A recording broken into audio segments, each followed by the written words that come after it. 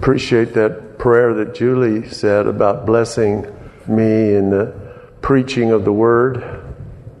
I always ask God to give me a rhema for the Word. Rhema is the word that is used in Romans 10:10, which says, I almost want to go back to the beginning. I'll just get to the part where it says, if thou shalt confess with your mouth the Lord Jesus,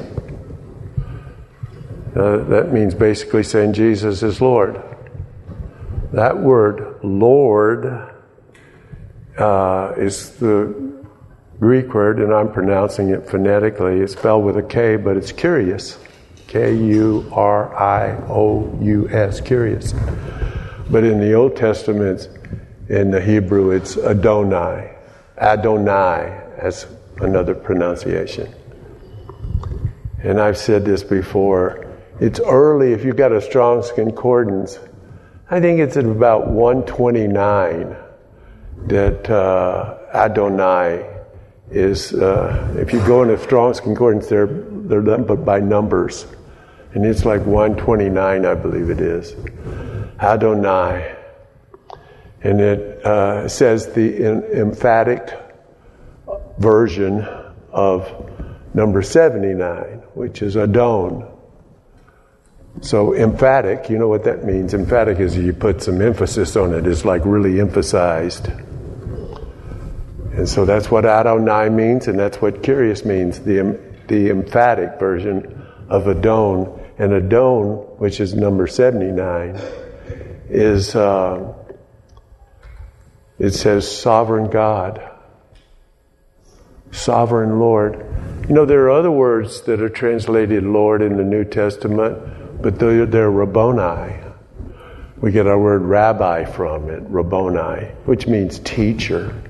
But that's not what this is. If you confess Jesus is your Lord, this is Adonai, not Rabboni, or curious in the Greek. What does a sovereign God mean? First of all, it says it's not a common noun or a common name for God, but it is a proper name. A common name for God would be God in our English word. A proper name would be Lord in our English in the Old Testament. And it would be in capital letters. A proper name would, in that case, would be Yahweh, Lord, Yahweh, okay, in the Old Testament. But Adon is a proper name. Why is that a proper name? Because we have, the word sovereign is a common name, and we say sovereign like a nation's right to govern itself is its sovereign right. You know, it's a sovereign nation. But it says sovereign Lord. And it goes on to explain in the Strong's that sovereign Lord means that it's he's the only one who has sovereign lordship over his people and over this world. He's sovereign. He is the sovereign Lord. And the sovereign Lord is a proper name. That's Adon, Adonai, or Adonai, or Adonai, however you want to pronounce it. It's emphatic version of that. Well, that's just like, well, that just gets a little... But let's just look at that. Whoso confess that Jesus is Lord and believes that God has raised him from the dead, thou shalt be saved. And then it goes on to say, how do you receive this revelation from God? And he says, by the preaching of the Word. That word is the word rhema, not logos.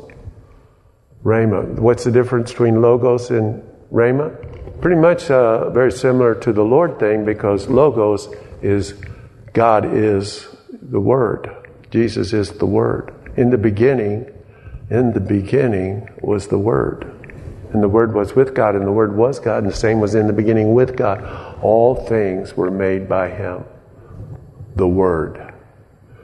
And then the Word became flesh and dwelt among us. That's later on in the chapter. So that's Logos. We were just talking about doxology. I think technically, ology, and the way that Julie explained the meaning was, that's one of the meanings. But technically, ology means like study of. Biology, bio, life, study of. That's biology. Okay? So, bios meaning life. So anyway, doxology, doxa, is the Greek word for glory. So doxology would be technically study of the glory of God. You see?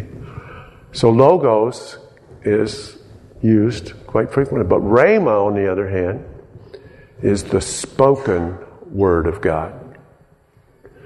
Now, what's the difference between the spoken word and logos, the word?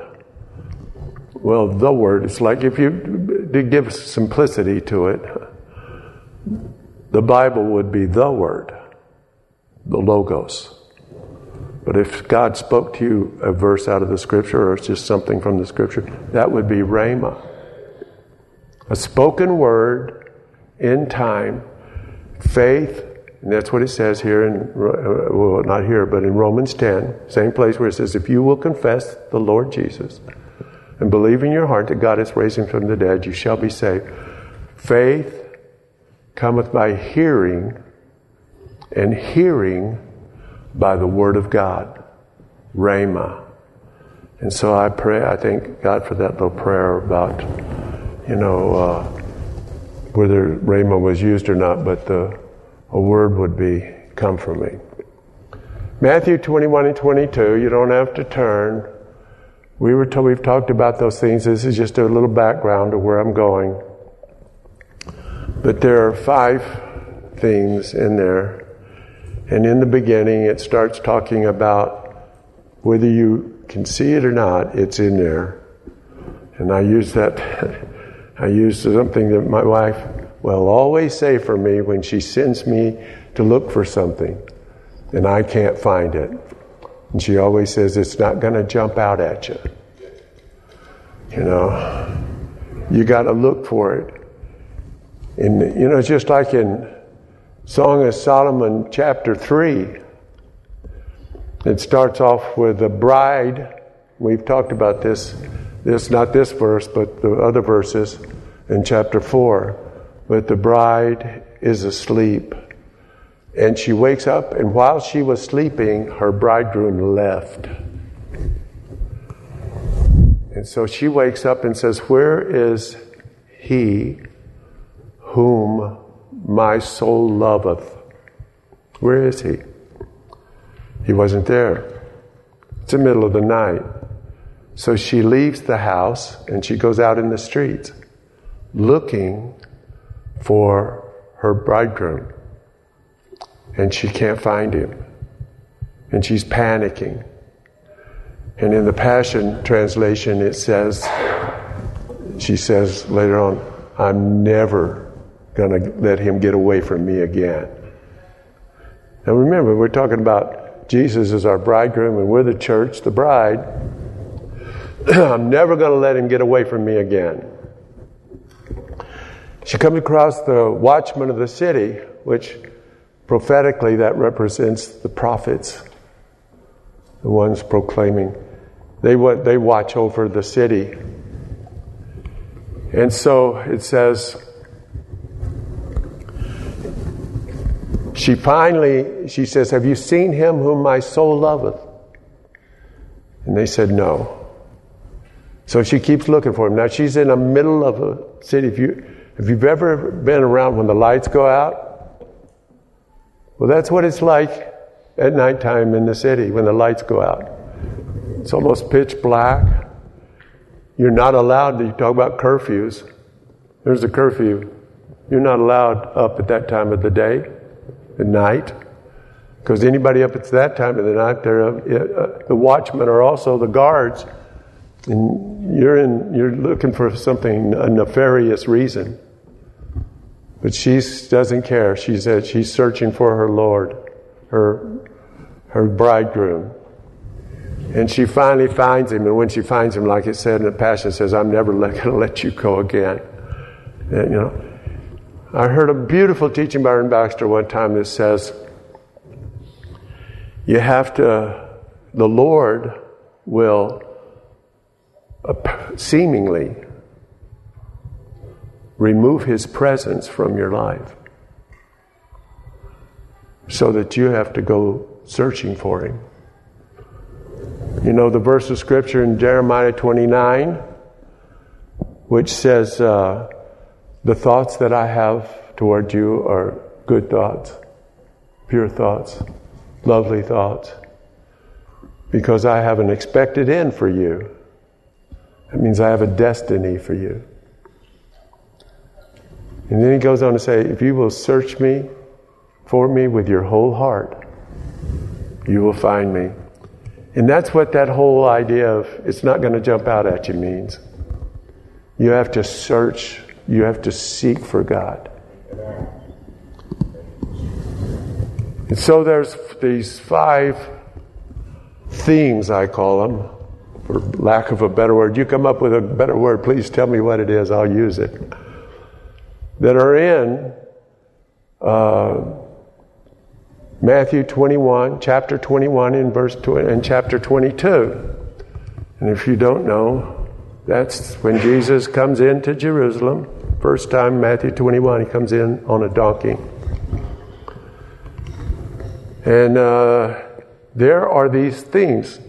You read them, you might not find them, but you can find my teachings on Facebook from going to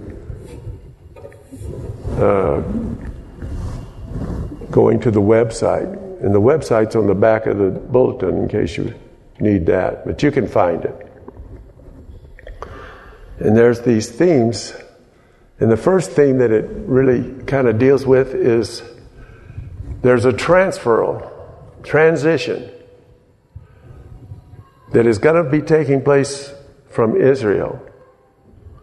And is coming back. And I say coming back to the Gentiles. Because there was a thing that had been over time period where it was passed over. The clearest place, and it's all through the Bible, but the clearest place is when Esau sells his birthright to Jacob for a bowl of pottage. He sells his birthright. He trades his birthright for a bowl of pottage. And so the birthright that was come to Esau was passed over, and it was given to Jacob, second born. You just remember that when Jacob was born, he was holding on to the heel of Esau. Jacob was born to Isaac and Rebekah. Jacob and Esau. But when Esau was first born, he was holding on to that heel. So prophetic. Of course, I get this about all the prophecies in the Bible. Hundreds and hundreds of them. I just go, They all impress me so amazingly. And so Esau is born first, and Jacob's holding on to that heel. What is that prophetic about? Well, go back to Revelation 3, when Adam fell, and at the end of it, God saying to the serpent, a seed's going to come from woman, and he's going to crush your head, and you're going to bruise his heel. I remember when I first got born again, I was born, saved in young man, but 1971, it's December. And when I got born again, or rededicated my life to Christ, it was like getting saved again. I read through the Bible in about a month or two. And I started at Genesis, and I got to the very chapter, and I says, that seed coming from woman is Jesus, is going to crush Satan's head. But Jacob's holding on to that heel. Why? Because he's getting that birthright from the time he's born. Even Rebecca said that Jacob's the one that's going to get that birthright. Now, there was blessings that came with it, but there was also responsibility, and it was already, they knew back in that day about Adam and Eve. I know that because in the book of Job, he refers to Adam in the book of Job. And so, I don't think that Esau cared even a hoot about the responsibilities of the birthright. But Jacob wanted it. And it was a sign from birth that he wants that. I want to be that one that crushes Satan's head and bruise my heel. So he was holding on to the heel to get that birthright. And so there was that thing passing over. The same thing happened after the children of Israel he was in the wilderness, and it was designed that the firstborn was going to be the representation of God, to God, in the Bible. And so, but when he comes back, nobody wanted to go up into the mountain with him, even though in the first time everybody was invited. But nobody would go up but Moses. And so, remember how the firstborn in Israel were passed over? Well, anyway, he says, who's on the Lord's side? And the firstborn didn't come forward. So right then and there was a change. There was another passing over the firstborn for the Levites. But you see, Israel wasn't what they were supposed to be either. The Levites wasn't what they were supposed to be. And Jesus was coming not only to save the world, but he was coming to make a transition from Israel back to Esau. Wow. He's giving it back to Esau. The firstborn blessing. And why do I know that? Because in the book of Acts 15, they get together and they're discussing whether or not the Gentiles should become under the law of Moses. Now there's Paul, who was over the Gentiles, churches, didn't believe that. Neither did Barnabas, neither did Peter. But James, who was the literal brother of Jesus, not James and John, sons of Zebedee, but James, the literal brother of Jesus, younger brother, was considered to be the senior pastor over the church at Jerusalem. And he had originally sent guys out to tell them that they were to come under the law of Moses. Groups of Pharisee Christians. There had been Pharisees and now Christians. And so they were at this big conference to determine once and for all, is that true? And James, if you read this in the book of Acts 15, James says to Paul and Barnabas and Peter's shocking surprise, he was going to agree with them. And then he says, why? I agree to this, the scriptures agree with. And he quotes Amos, the 9th chapter, verse 11.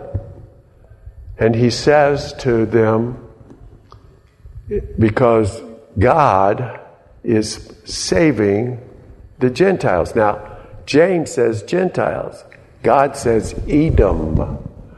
Edom was Esau. Esau's name was changed to Edom. The Edomites come out of the birth of Esau, or Esau. And so he says Gentiles. The work is ethnics, which, we get our word, ethnics from. Ethnical, And so we know, so this is what Jesus is transition, the priesthood from the Levites to the Gentiles. Every believer is a priest unto God. Every single one of us. And we have the firstborn rights, and there are responsibilities of the priesthood. And the first responsibility is to God, is to minister to God. And we've talked about that in Ezekiel 44. Read over it if you don't remember it. First is to God. The second one is for the people. The jobs of the priest was to sacrifices for the people and serve the people and to intercede to God on behalf of the people. So our responsibility, and this is a transition, and we see this in the New Testament, we are a royal priesthood. That we should show forth praises unto God, worship unto God. Royal priesthood. Now we know that part of our priesthood responsibilities is for the people. It's because we have a high priest, Jesus Christ, that has passed into the heavenlies, that intercedes on our behalf. Because he is touched with the feelings of our infirmities. And the first job in priesthood, in intercession, is you have to be touched with the feelings of people's infirmities, sins, weaknesses, iniquities. Jesus was not only touched with our iniquities, he was touched with the feelings of our iniquities, which means we're all different, have different feelings, but he's touched with all of them.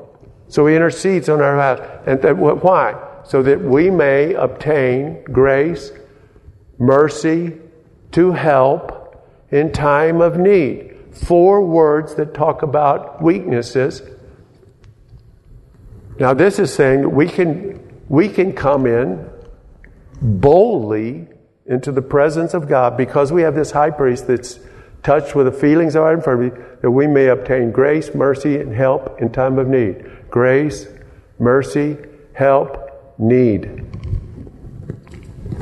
So if we're going to be priest unto God, then we have to be touched with the feelings of people's infirmities, that we can help them find grace and mercy and help in time of need, as our high priest is unto God, Jesus. So our responsibilities, now Pastor Jeff Staples used to say that to intercede is you have to do it from one of 2 perspectives. Either you have to do it from the people that are suffering's perspective, that are lost. So you have to pray like you're lost. Because if you intercede, you stand in the place of. See, just like Jesus, touched with the feelings of their infirmities. He stood in the place. And so he was tempted like we are, yet without sin. And so we have to stand in the place as the priesthood of the lost. Looking at it from the lost as if we are lost, or from God's perspective. One of my favorite teachers nowadays, and I listen to him all the time, and I have to, because he's so cerebral. Oh my word. I just got to play that again. Ravi Zacharias. And maybe you're got a higher education than I do, but boy, I'll tell you, he just blows my mind every time he opens his mouth. But I really love it, so I just listen to it over and over again. And he said something that I was not quite sure myself about. I don't doubt it. I really respect him, but it just, I never thought of it before. But he says, he made a sentence about us loving God and us loving man. And he says, when you use words, they don't always have the same meaning. You know, it's like in Matthew 20 and John 21 when Jesus says to Peter, "Do you love me more than these?" And Peter thought he was using the same word, but John knew he wasn't using the same word. And because Jesus says, "Do you agape me more than these?" And Peter says, "Yes, Lord, I phileo you more than those." I think they're talking about the fish. He's pointing at the fish. "Do you love me more than these? Do you agape me more than these?" And it was John that picked up that there were different words. But because he did it 3 times, and Peter was kind of upset with him that he asked him the same question 3 times.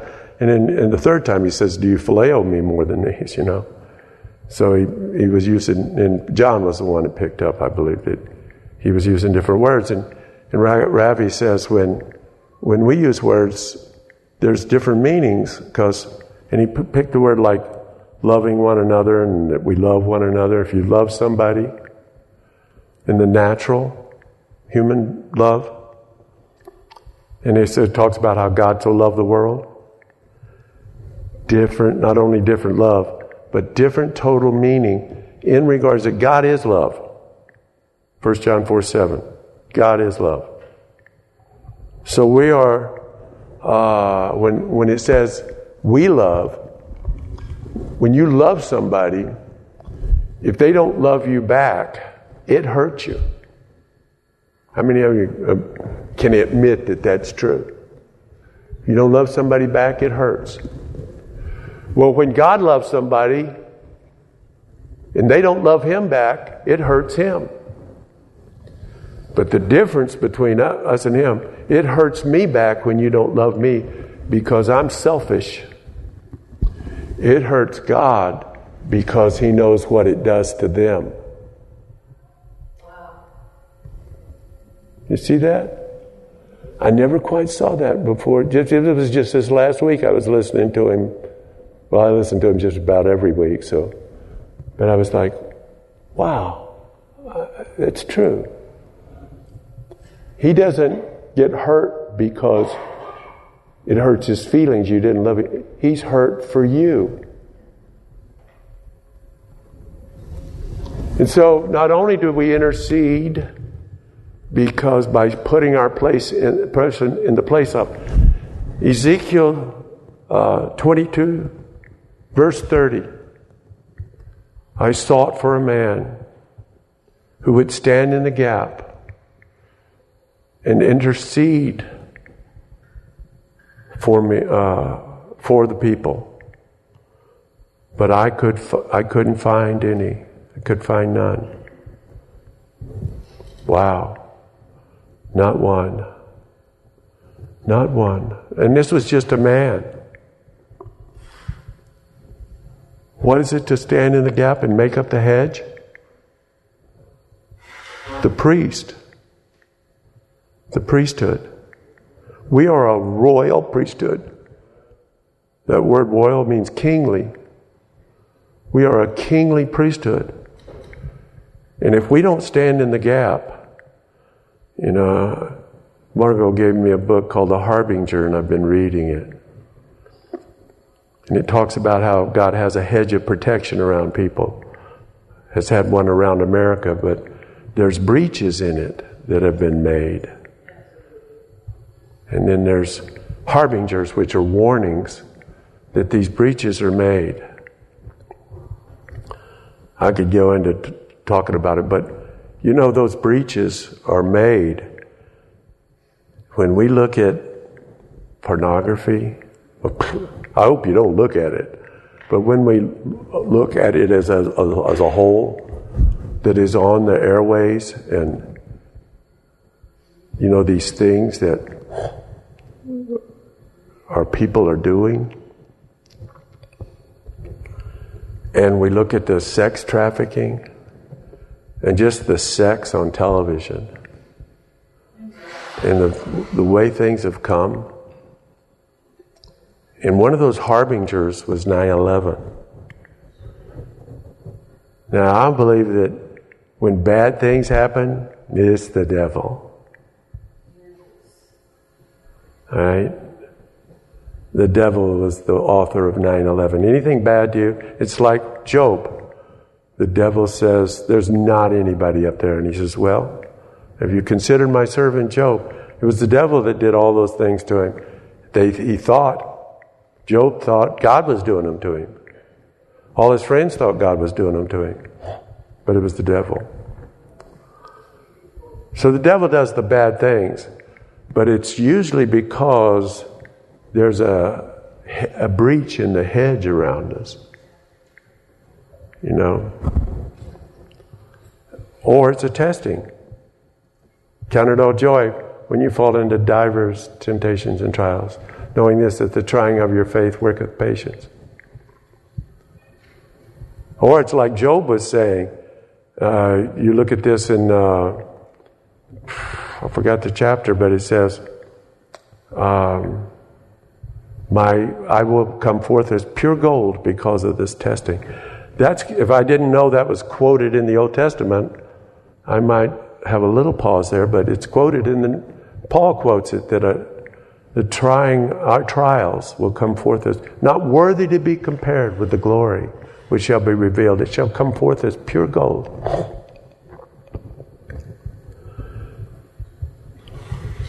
So anyway, we are a royal priesthood. I'm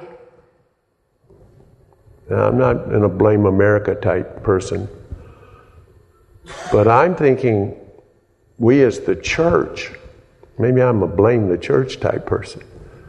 If we were doing our job as in the priesthood, we would make up the hedge.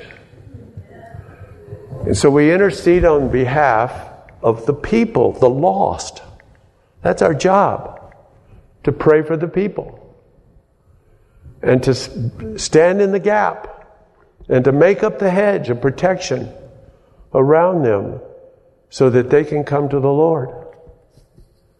And pray for them. Now we either pray from their perspective as being lost, but they don't know they're lost. But we know they're lost. They're going to hell. You pray for somebody like you want them to be saved. That's in 2 Timothy 2:14, I believe it is, where it says, the servant of the Lord. How many of you know we're all servants of the Lord? A servant of the Lord must be gentle to all men, able to teach. Able to teach. That means when you're able to teach, you know it really well. Whose responsibility? The servant of the Lord. Every person in this room that believes in Jesus confessed Him to be their Lord. The servant of the Lord must not strive, but be gentle unto all men, apt to teach, in meekness, instructing those who oppose themselves. And I said, that's what King James says. In most translations, it says, who oppose God. And I said, which is it? Well, technically, it's God. Because the King James way, it says, who oppose themselves. In other words, the ones that are opposing themselves are opposing God. But you also, when you're opposing God, you are opposing yourself. So I like that King James way of saying it, even though it technically means God. Who opposes God? If God, peradventure, give them repentance unto the acknowledging of the truth. I got to be so careful about things. I I was just listening to Zacharias talk about what truth is. You know, he said, he quoted Socrates one time, and he says, truth is what rocks dream of. And he was talking about when Zacharias lays out that evolution is the most asinine, ridiculous thing to believe there is. I mean, he just really spells it out. He just basically points out, this is what evolution is. And I told you I had to resist. This is what evolution is. Time plus matter plus chance equals mind. Did you ever heard that before? Time, lots of time, billions of years, plus matter, goo, plus chance equals mind, M-I-N-D. You and I, our brains are mind. So we come from, I mean, it's just so ridiculous, it's unbelievable to believe this. And then he says, if you really believe this, then you've got no foundation for believing anything. Because you're nothing but a pile of goo that just happened to become a mind. So anyway, he had this whole thing about truth.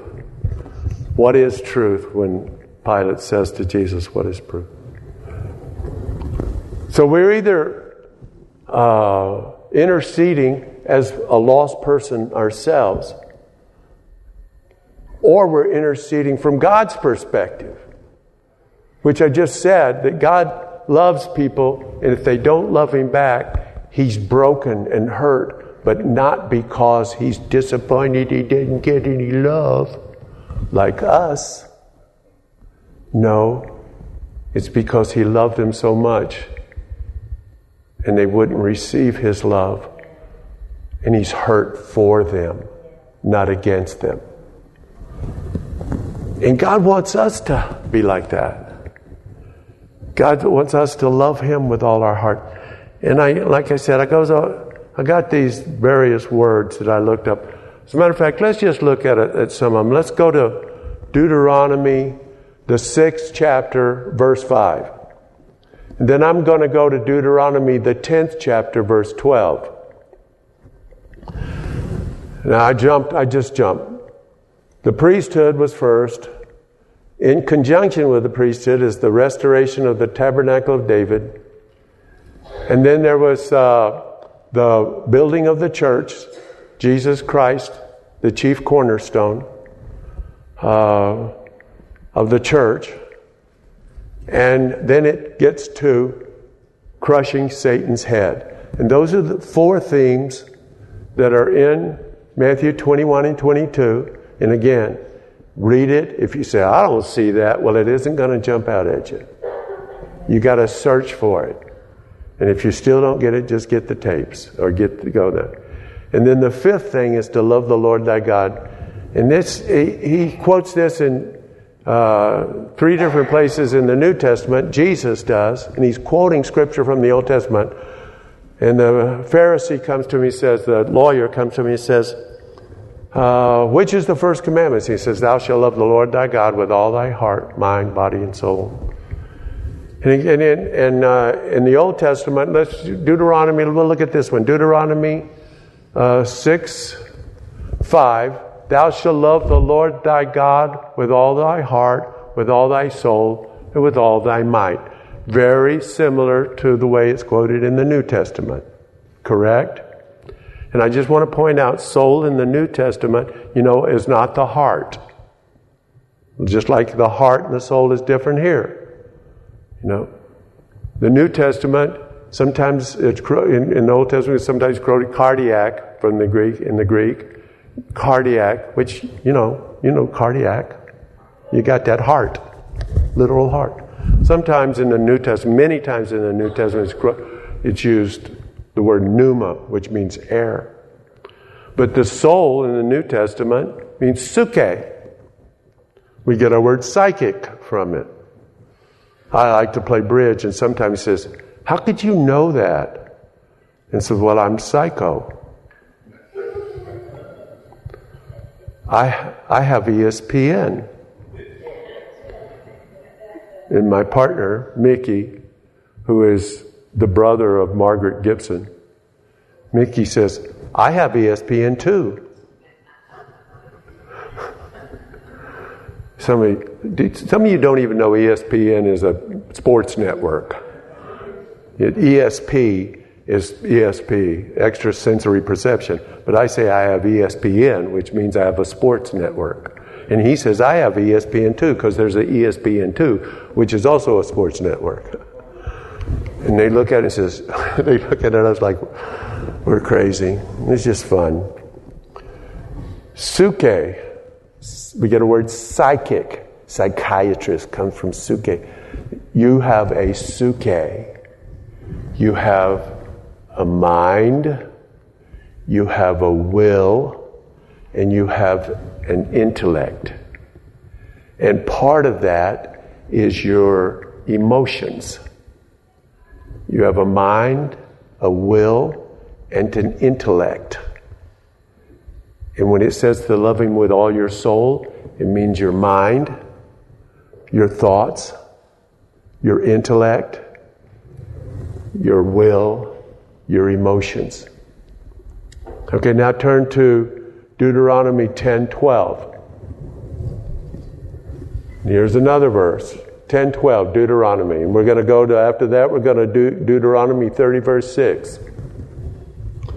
Now, these are the verses that are being quoted from by Jesus when He says, the first of all commandments is, thou shalt love the Lord thy God. And He says this, and now, Israel, what doth the Lord thy God require of thee? But to fear the Lord thy God. I got to tell you something, people just don't really understand that fear. We especially we Americans, man, that back in Europe, they have Europe, Africa, all the other places, they don't have any problems with understanding fear of God. Here we got to say awesome respect, in order, because we don't want to talk about fear. But I'm going to tell you something. God has two sides of Him. He has a wrath side, and He has a love side. Even His wrath is part of His love. Tim Keller says, until you understand the wrath of God, you will never understand the love of God. It's like that song, in Christ alone, my hope is found. You know that song? And there's one line, it says, when upon the cross He died, the wrath of God was satisfied. God poured out His wrath on His Son. Wrath that you and I deserve. And so, He says the first of it is the fear of God. To walk in His ways and to love Him and to what? Serve the Lord thy God with all thy heart, with all thy soul. We'll stop there. Next one. Verse, I already told you, but I'll say it again. Verse 30, verse 6. Deuteronomy 30, verse 6. So these are the verses that Jesus is quoting from. And He says, and the Lord thy God will circumcise your heart. Boy, that's a New Testament prophecy. Because that's what Paul says in Colossians is baptism, water baptism today is circumcision of the heart. That was part of what Abraham did in fulfilling the covenant of God. There were 3 things he did. One was when God passed through the animals in the dream, and the other one was circumcision of the heart, or circumcision wasn't of the heart. It would have been a lot easier then, I guess. And then where he told him to offer up Isaac. And so it says, circumcision of the heart, and the heart of thy seed, to love the Lord thy God with all your heart, with all your soul, that thou mayest live. Now, I went through the New Testament and I just wrote down all those that it said, and it says this: thou shalt love the Lord thy God, this is Jesus, with all your heart, soul, mind, might, body, spirit, strength, ability, force, emotions, intellect, thoughts, will, and intents. Thou shalt love the Lord thy God with all these things, and thou shalt love thy neighbor as thyself. The second is like the first. And I was talking about emotions when I read the Song of Solomon, the 4th chapter. I'm going to talk about the will. Turn to Luke chapter 17. We're going to go through verse by verse and we're going to close. Verse by verse, and then we're going to close. Did you get that? We're just going to go through about 15 verses here and then we're going to close. I'm not going to get trapped into talking about anything else here but one thing. He said unto his disciples, it is impossible but that offenses will come. Offenses are coming. But that offenses will come. But woe unto him through whom they come. Did you hear that? You know what? One translation of offense is stumbling blocks. Then said he unto his disciples, next verse please, it were better for him that a millstone was hanged about his neck and he be cast into the sea than that he should offend one of these little ones, one of these children. That's where he said, suffer the little children that come unto him.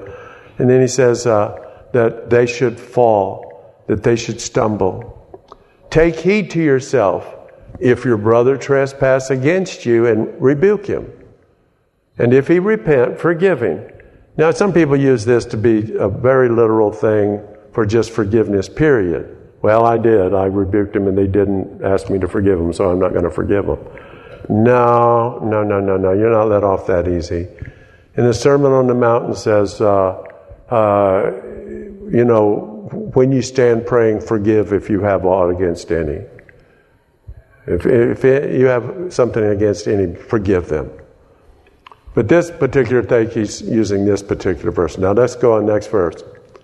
And if he trespass against you 7 times in a day, and 7 times in a day you go to him and he repents, and you shall forgive him. Now let me just point out, later on, Peter just thinks he got this down, and he repeats him. He says 7 times in a day, and he says no, 7 times 70. There's not a number, it's an unlimited number. And if you ask him, well, I got it down now, 7 times 70, that's 490 times in a day. That he says, I'm sorry, forgive me. You forgive him 490 times. But 491? No, it's 490 times 7. If you want to get, and if he trespasses against, okay, forgive him. Next verse. The apostles said, Lord, increase our faith. Now, what in the world does that mean? Increase our faith? Well, you take it any way you take it how you take it. And I'm going to tell you right now, I'm going to tell you something that I don't fall into the normal interpretations of these scriptures. But I think in this particular case that they're saying, oh boy, do I need a lot of faith. To what? To do what he just said. So what are they really saying? What they're really saying is, oh Lord, put something inside of us that will make us do this. I personally, that's what I think it means. Lord, make us do it, because we can't do this. So it says, and the Lord said, if you have faith as a grain of mustard seed. That's a really tiny little seed. It also has a lot of endurance. But it says, you might say to the sycamore tree, be thou plucked up by the root and be thou planted in the sea, and it should obey you. But which of you having a servant? He says, but, which of you having a servant plowing or feeding cattle will say unto him by and by, when he has come from the field, go down to meat? And I will say but he will say rather unto him, make ready wherewith I may sup, and gird thyself, and serve me, till I have eaten and drunken, and afterward thou shalt eat and drink. Doth he thank that servant because he did the things which were commanded him? I trow not. I used to say that a lot. I trow not. I trow not. Somebody says, is that in the Word? I says, yeah, it's in the Word. King James. All right? All right, now, we'll stop right there with that verse. Now, we think that that's what our attitude should be when we've done what was commanded us. We shouldn't be looking for reward and thanksgiving. Be thanked. I guess I can say okay. But I don't think that's what that means. You know what I think that means? If you have a slave, he's worked all day in a field. Do you come, when he gets him, do you feed him? Or do you tell him, now serve me? And after you've served me, then you can eat. And doesn't thank him. Why? Because he was a slave. And what I think God is saying here, he says, if God made you do it, there's no reward. Do you see that? I mean, you look at the, where it says in Hebrews 11:6, without faith it's impossible to please him, but he that comes to God must believe that he is God, and that he's a rewarder of them that diligently seek him. God doesn't want those kinds he wants love slaves, love servants. Now, what does that mean? In context there, I think what it's meaning is when he says to forgive them 7 times in a day, oh my goodness, increase our faith, because that's impossible. And he's just saying, if God made you do it. Well, what's that got to do with loving the Lord thy God? It's because this is part of loving God with all your will. All your will. God wants people that serve him because they want to. Not because they're made to. God is not going to make you do anything. He could make those rocks serve him. As a matter of fact, he does. He could make a worm serve him. But he doesn't want people that are made to. Now, he will help you serve him. Remember what it says, thou shalt love and serve the Lord thy God? He will help you serve him. And he gives you that little bit of faith. It says, to every believer a measure of faith is given in from Romans 12. For God hath given to every man the measure of faith. So he'll give you that measure of faith. But that's all you need. A little bit. Because he wants people that loves him by choice. Now, does he choose us first? Yeah. He chooses us first. But wait, do we choose him? Yes. Both are true. It's called a antinomy or antimony, as Pastor Norm says. Antimony. Where things that seem like they contradict, but they both are true. He chooses us, but we choose him. Now he gives it. the measure of faith to do it with. But if we're just slaves, if we just want to be slaves, what did we do more than others? You know, I mean, that's no big deal. Amen? When I was backsliding, and I backslid twice, and when I was backsliding, God would begin to stir in my heart the hound of heaven, the Holy Spirit, who also intercedes on our behalf.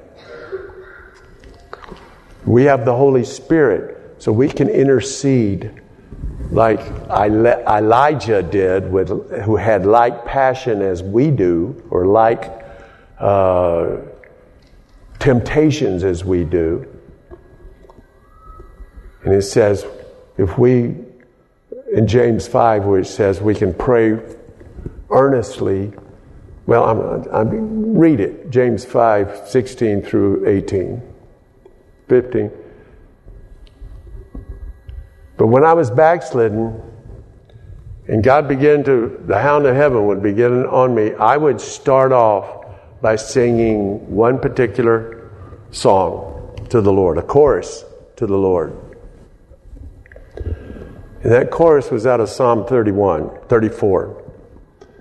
Psalm 34 was written under a very unique time. It was written when David went to the Philistines for sanctuary. I mean, that in itself is absolutely insane, because, you know, the Philistines Goliath was from the Philistines. He killed Goliath, and he's looking for sanctuary from Saul. And he's got his son Absalom with him. And in order to get through the armies into the land of the Philistine, to go to one of the lords of the cities of the Philistine, whose name was Abimelech at the time, similar name to other names that are prevalent in the Bible. And he goes to this king Abimelech, who is one of the lords of the Philistine, and he is pretending to be crazy. And he's frothing at the mouth. And he's got his son Absalom by the shoulder, and he's like, you know what? Because you can't. The Philistines didn't believe that you could kill a person like that. That was a bad luck. So they wouldn't even get near him. So he was passing through the ranks to go to. Can you imagine having your son doing that? This got to be the most humiliating thing anybody's ever done in order to get saved from Saul. And I'm going to paraphrase what happens next. Abimelech kind of says, that's the most pathetic thing I've ever seen in my life. If it wasn't so pathetic, I think I would kill you. Because you kill your enemies, and he was the enemy of all enemies of the Philistines. Maybe even more in Samson. And so he says, but you're so pathetic, you're not even worth killing. So he runs him out of the country. You know what the Philistine country is? You know what all that country? Gaza Strip. That's the Gaza. Oh yeah, the land of the Philistines was the Gaza Strips. Yeah. So anyway, he goes back and he goes up into the caves. And in his total humiliation, total fear of Saul chasing him, total disgust with himself, he writes Psalm 34. One of my favorite Psalms. And it starts off with, I will. And I always started off with this Psalm when I was so disgusted with myself for my backslid condition. And I will sing, I will bless the Lord at all times. My soul, I will bless the Lord at all times. My soul, I know the whole psalm. His praise shall be continually in my mouth. My soul shall make her boast in the Lord. The humble shall hear thereof and be glad. Oh, magnify the Lord with me, and let us exalt his name together. I sought the Lord, and he heard me, and delivered me from all my fears. That's just the start of it. Then on down about the 8th verse, it says, taste and see the Lord is good. If you know what I'm going through right now, that's one of my favorite verses. Taste and see the Lord is good. But it starts off, I will bless the Lord at all. I had to choke it out of my mouth because it felt almost sacrilegious or blaspheming for me to say such a thing in my condition, but I just said it. I will bless the Lord at all times. His praise shall continually be in my mouth. And within 3 months' time, I was at Teen Challenge. And I took a journey to get there. I will. I choose to do it. I will bless the Lord at all times. His praise shall continually be in my mouth. My soul shall make her boast in. The humble shall hear thereof and be glad. Magnify the Lord. He only had Absalom there. Magnify the Lord with me, and let us exalt his name together. I sought the Lord, and he heard me and delivered me from all my fears. Amen. Let's pray. Thank you, Lord, for loving us. And Lord, we want to love you with all our heart, mind, body, soul, strength, might, intellect, thoughts, emotions, will, desires. Lord, we choose you. If you're not there, we go looking for you, like the Shulamite bride, looking for her Lord, looking for her groom. We choose you, O Lord. Hallelujah. But you chose us first. Hallelujah. Thank you, Lord, for that.